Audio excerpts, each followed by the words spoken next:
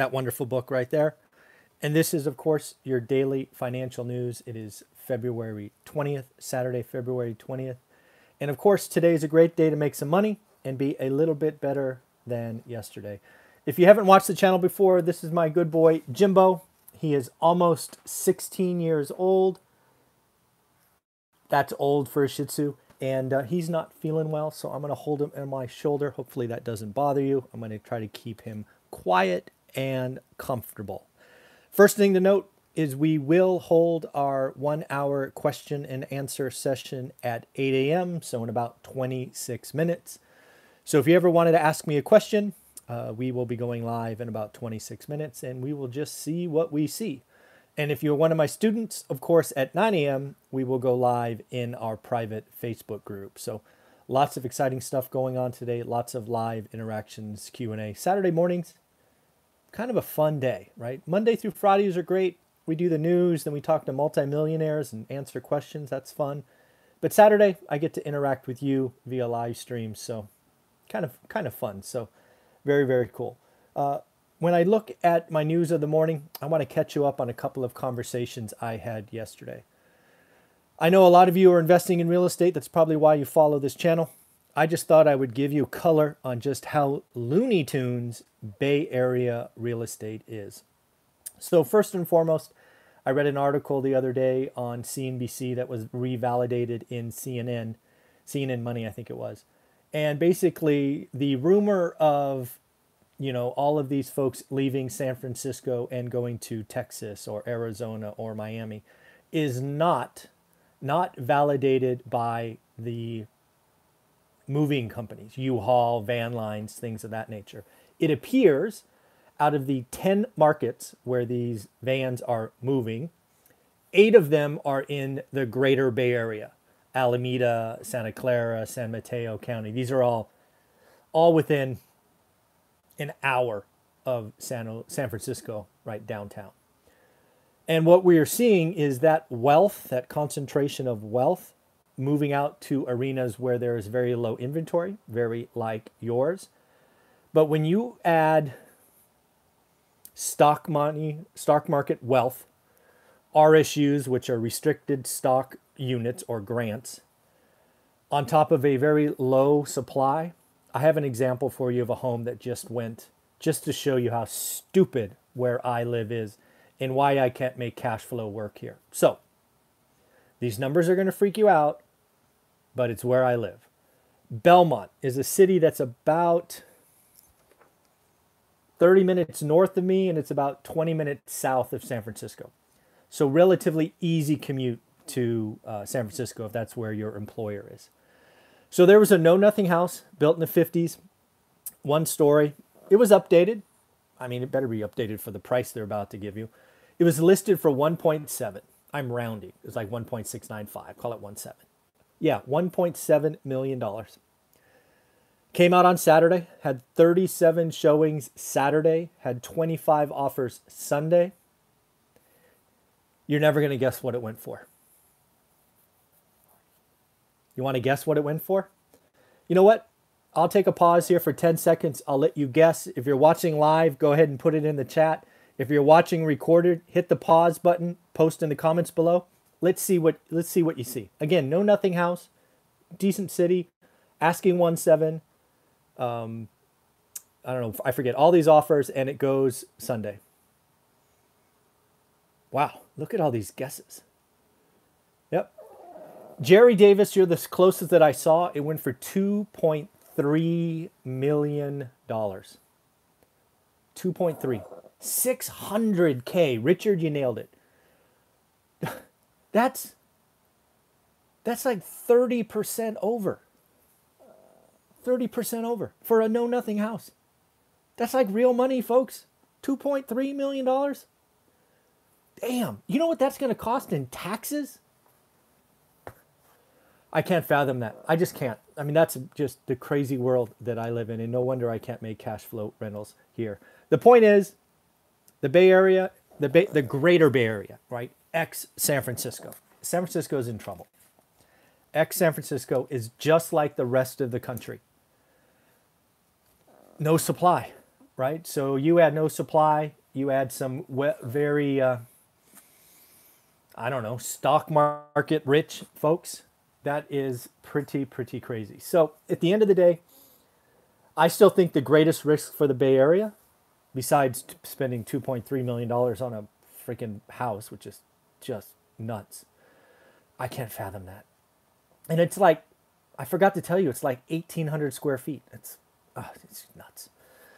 But what I'm here to tell you is the Bay Area, it's gonna have it's the next 10 years are going to be interesting.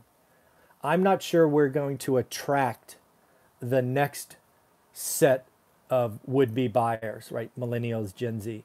I am fearful that tech hubs take off in other areas like Miami, Raleigh, North Carolina, the Research Triangle, Texas, wherever it is, Austin.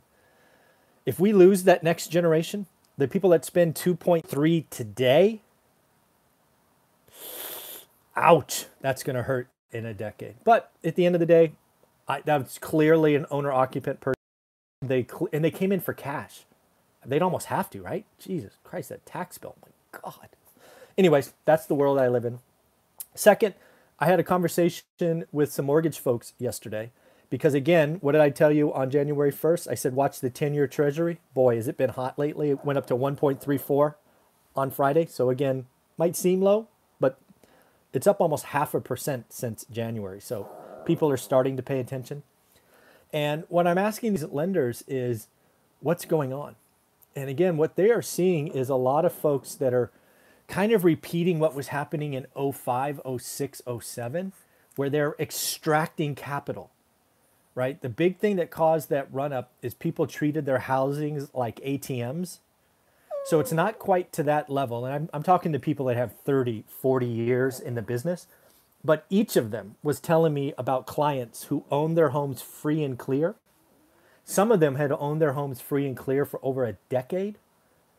Many of them now are they're going 50% LTV, and they're taking the cash and putting it in the bank. They're going up to $822,000, which is the Bay Area limit for FHA financing. So they're taking 800 grand out of their house. They're putting it in a bank at 3% or 2.7 or whatever it is, because they see opportunities coming. Folks, I talked to you about cash on the sidelines before. I think it was 1.3 trillion, maybe it was 1.6 from memory. There is more coming. So for those folks like Ken McElroy that like to tell you there's a crash coming because it gets a bunch of views, not going to happen. I did watch Ken's video. I put out a video this morning because I just had to get it off my chest. 3 things in summary. Ken missed the demand side of his analysis. He was only focused on supply, and I would argue the demand is very different today than 2019. Mistake 1. Mistake 2, he missed what would happen if the government incentivized home ownership, which I think is coming. He did not talk about. And then finally, he missed the greatest risk of all, which is interest rate shock, sticker shock. Take an interest rate on a 30-year from 3 to 6%. That will smoke the real estate market. Next up, a couple of things. We got the Fed speaking next week. The Fed is somebody I need to start listening to because, again, I believe they are losing the battle on interest rates. The 10-year, again, is at 1.34. I think it could be at 1.5 by the end of March in 5 or 6 short weeks. Then what happens, right? Then we're talking 2% by the summertime. That's a problem. So I expect them to talk it down. We'll see. I don't think the market will listen, but we will see. Another thing I'm starting to think about is all of these sporting events that have tried to operate during COVID. I've just learned that the Australian Open, that's a tennis major, I guess, first major of the year, I think, for tennis, they lost $80 million, basically because of no fans and the extra cost of testing and things of that nature. I wonder when there's a team that goes bankrupt, right? Is there a team in baseball or hockey or basketball or soccer or whatever that relies on those tickets, suddenly can't make payroll? I wonder if something's going to blow up. I wonder when there's a major, like, does the Australian Open decide to do it next year if we still have COVID? So I'm just wondering. That's a lot of money to lose on a sporting event. Another thing to look at, Janet Yellen wants to spend. The talk is, what is greater risk of over or under spending? The general talk is, hey, let's overspend. What's the worst thing that can happen? If, they talk inflation and higher rates, that may not be such a bad thing. Then they talk under investing, which is what happened in the Great Recession. According to Janet Yellen, the Great Recession was an 8-year or 6-year journey of slower than rapid growth. I would argue you're missing the point, Janet Yellen.